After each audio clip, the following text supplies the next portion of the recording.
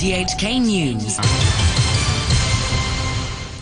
It's 1 o'clock. I'm Richard Pine. The headlines: President Xi Jinping showers Macau with praise and applauds how its people have embraced one country, two systems as he presides over the swearing-in of the SAR's new chief executive. The MTR prepares to reopen University Station tomorrow, more than a month after it was trashed by protesters during clashes around the Chinese university campus. And a barrister questions the basis of police action against a group that collects funds to help anti-government protesters. Macau's new chief executive, Ho Yat-seng, has been sworn in the presence of President Xi Jinping. As Priscilla Ng reports, the president showered Macau with praise, saying it had fulfilled its mission to safeguard the nation's sovereignty and safety. During a speech at the inauguration of the fifth Macau government, Xi Jinping said he was pleased the gambling hub had successfully implemented Article 23 national security legislation and the anthem law to uphold the country's sovereignty and safety. He added that while the SAR's economy and people's livelihoods had improved drastically since the handover 20 years ago, officials had also done a terrific job in promoting patriotic education. The president said Macau residents embraced the one country, two systems principle wholeheartedly and agreed it was also the best arrangement to ensure the prosperity and stability of Hong Kong. Mr. Xi said the country resolutely opposed any foreign interference in Macau and Hong Kong affairs, as these are purely internal matters.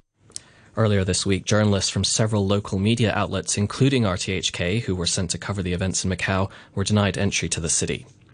University MTR Station will reopen tomorrow after being closed for more than a month. The station is next to the Chinese University and was seriously vandalized by protesters and shut on November the 12th. The MTR Corporation's Deputy Operations Director, Tony Lee, said basic facilities had been repaired, but one of the 4 exits would remain closed. He said extra staff will be posted tomorrow to ensure services run smoothly. He also appealed to people not to further vandalize the station. I think you will look at all the damages, you will realize the damages is quite severe. And with that severe sort of damages, I think the time taken will be talking about months. But in the last 1 month sort of period, we have already achieved the major milestone to let passengers to use the basic facilities. Therefore, it is very important that tomorrow, when all the passengers use our services, please give us great tolerance, and also we will run our services as smooth as possible tomorrow. A barrister has questioned the arrests of 4 people for money laundering from a group that collects money to help anti-government protesters. Police also froze $70 million in donations to Spark Alliance, which says it collects funds to help demonstrators with legal and medical fees. Barrister Duncan Ho from the Progressive Lawyers Group says the alliance shouldn't be liable if its activities are just to support arrested or charged protesters. If those are the only assistance that the alliance will provide, I don't see how the assistance will commit any indictable offense, because it's not in direct subsidy or in reward to what the protesters are doing, even if the protesters have committed any offense in terms of public order offenses like riot or unlawful assembly, or even they have committed some more serious crime like arson, etc. A new study shows breast cancer patients in Hong Kong develop the disease earlier than overseas. A comparison of patient data from the median age of patients here is 57, 5 years younger than women in the United States. 17% of patients were diagnosed between 20 and 40 years old, compared to just 10% in the US.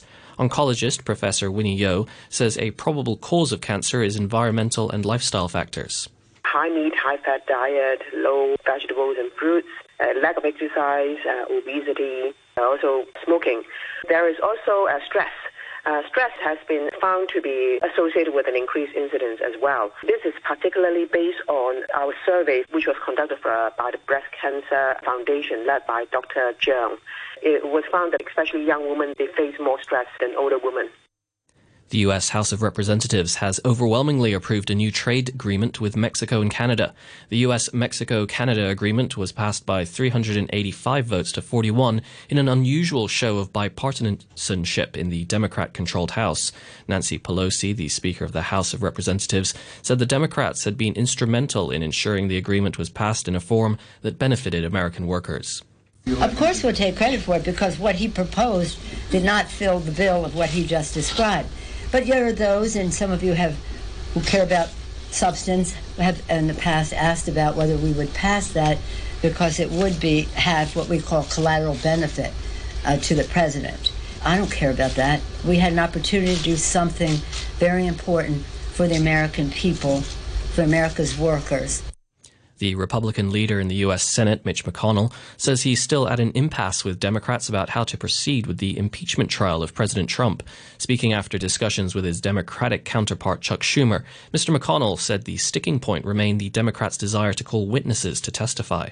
My friend, the Democratic leader, continues to demand a new and different set of rules for President Trump. He wants to break from that unanimous bipartisan precedent and force an all-or-nothing approach. Democratic presidential candidates taking part in a televised debate in California expressed support for the impeachment process. Bernie Sanders, who would sit as a juror at Mr. Trump's impeachment trial, said the president was unfit for office. We have a president who is a pathological liar. We have a president who is running the most corrupt administration in the modern history of this country. And we have a president who is a fraud, because during his campaign, he told working people one thing, and he ended up doing something else. Earlier at the Oval Office, President Trump was asked by a reporter how he felt about the Democrats' push to impeach him.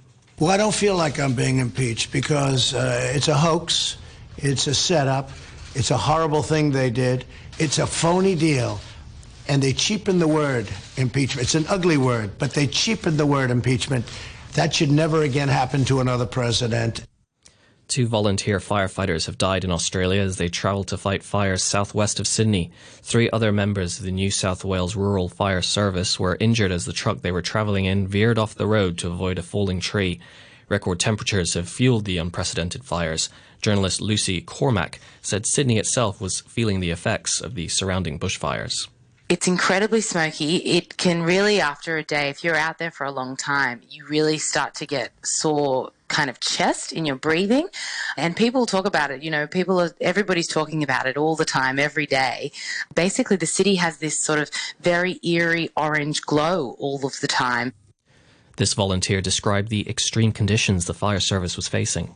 The wind is incredibly strong and this blaze is fierce. It's ferocious. The heat is unbearable. Several people have been killed or wounded in a shooting near the headquarters of Russia's main intelligence agency, the FSB.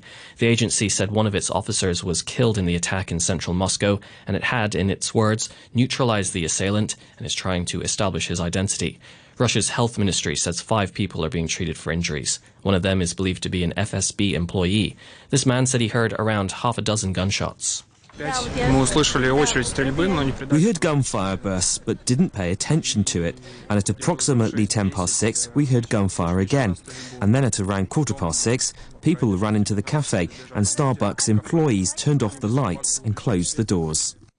Canada's Supreme Court has ruled that a man born in Toronto to parents who were later found to be Russian spies can keep his Canadian citizenship. Alexander Vavilov lost his citizenship after his parents were rounded up in 2010 in an FBI raid on Russian spies working under deep cover in the US. The Lebanese President Michel Aoun has asked Hassan Diab, a former education minister and academic, to try to form a new government as prime minister after weeks of anti-government protests and political paralysis. Hassan Diab had received backing from the Shia movement Hezbollah and its allies, but not from other factions. He said he would consult before choosing candidates for his new administration.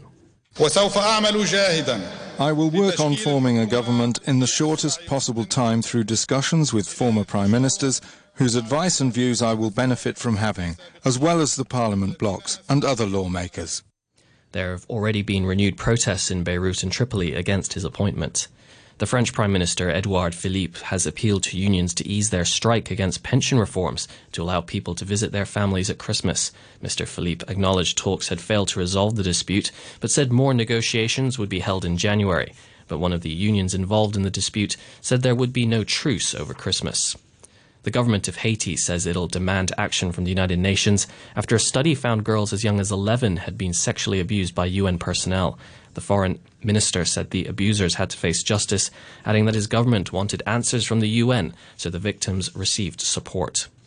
The world's earliest known fossilized trees, dating back more than 380 million years, have been discovered in the United States. Here's the BBC's Terry Egan. The remains of the forest were discovered in an abandoned quarry in the Hudson Valley in New York. Because of the many fish fossils also seen there, the scientists think it was wiped out by a flood. What's left, though, are the fossilized remnants of an extensive network of trees, which would have spread from New York all the way into Pennsylvania and beyond. By examining the ecology and habits of such forests, the scientists hope they'll understand how trees began to draw carbon dioxide from the atmosphere, and how the Earth became a forested planet. Stocks news now. A short time ago, the Hang Seng Index was at 27,901, 101 points up on the previous close. Turnover stands at $37 billion. Currencies, the US dollar is trading at 109.32 yen. The euro is standing at $1 and 11 cents. The pound is worth 10 Hong Kong dollars and 15 cents. Now to the sport with Atom Chung. The English Premier League side Arsenal are set to name their former player Mikel Arteta as their new manager. It's expected the club will make the announcement today. Arteta has left his job as Manchester City's assistant coach. Arsenal has reportedly paid City a 7-figure compensation for the services of Arteta, who's set to succeed Unai Emery at the Emirates. The BBC's Simon Stone has more details.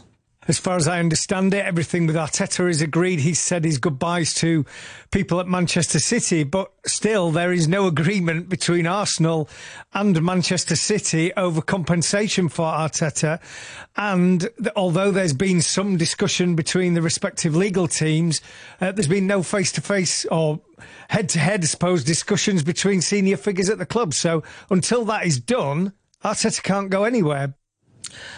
The build-up to tomorrow's final at the Club World Cup continues with uncertainty over whether Liverpool defender Virgil van Dijk will be fit to face Flamengo. The Dutchman missed Liverpool's semi-final win over Monterrey with illness. Dominic King from the Daily Mail believes Liverpool will be desperate for Van Dijk to play in the final. Mark Lawrenson, the former Liverpool defender who played against Flamengo in 1981, he calls Van Dijk the master and commander of the team, such as the influence that he has on them in terms of organisation, in terms of his presence, in terms of just his leadership. If anybody can sort of enhance their reputation in absence, Van Dijk did it last night. He's an enormous figure, physically and metaphorically, for this team. He hasn't trained today. He's done some fitness work at Liverpool's base at Qatar University, and Liverpool will monitor him. But given the stakes of this game and how much Liverpool want to win this trophy, providing he's okay in the next 24 to 36 hours, I would think he will start against Flamengo. The final in Qatar is a rematch of the 1981 Intercontinental Cup. On that occasion, Flamengo were winners by a score of 3-0. The BBC's Fernando Duarte thinks the Brazilian side have the quality to beat the European champions again. It's one game. Anything can happen. If Flamengo comes with the attacking form, they can cause problems to Liverpool. As 1970 World Cup winner Tostão said, if Crystal Palace can give Liverpool a game, why can't the Brazilian champions do it? So if it was like a best of 3, I'm pretty sure Liverpool would take it. But in one game, anything can happen.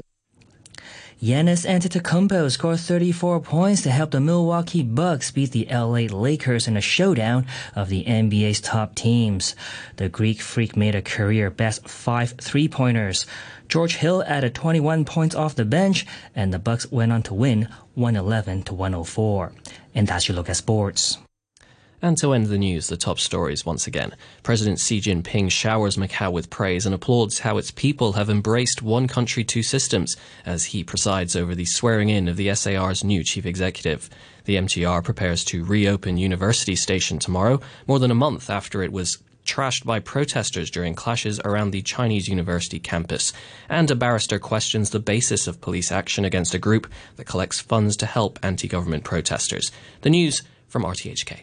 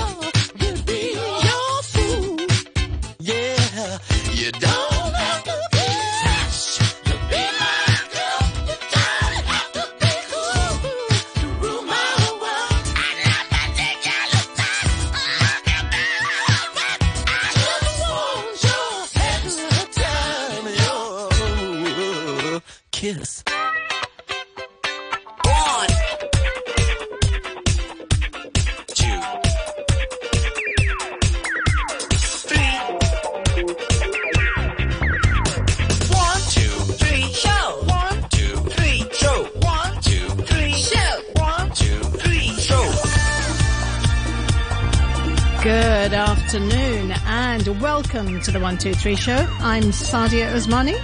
Thanks to Phil for the morning brew. And it's Friday. Yay! So on the show, we are off again on our journey to the hotspots on the Silk Road. Simon Fung, who was here a couple of weeks ago, is back in the studio at 1:30 as he concludes his adventures on his 12,000-mile road trip. And after 2, we are back in Hong Kong as we check out the Christmas events for your diary with Anson Wong, a City U student who loves Christmas. And we're on the road again after 2:30 as RTHK's very own Anne-Marie Evans takes us to Lai Chi Wo, a village in the northeastern New Territories that has Hakka heritage going back 300 years. She's got news of an art exhibition there, and so that's another place for you to visit during the festive period. My goodness. So all I can say to you is get your seatbelt on and get ready for a fun show.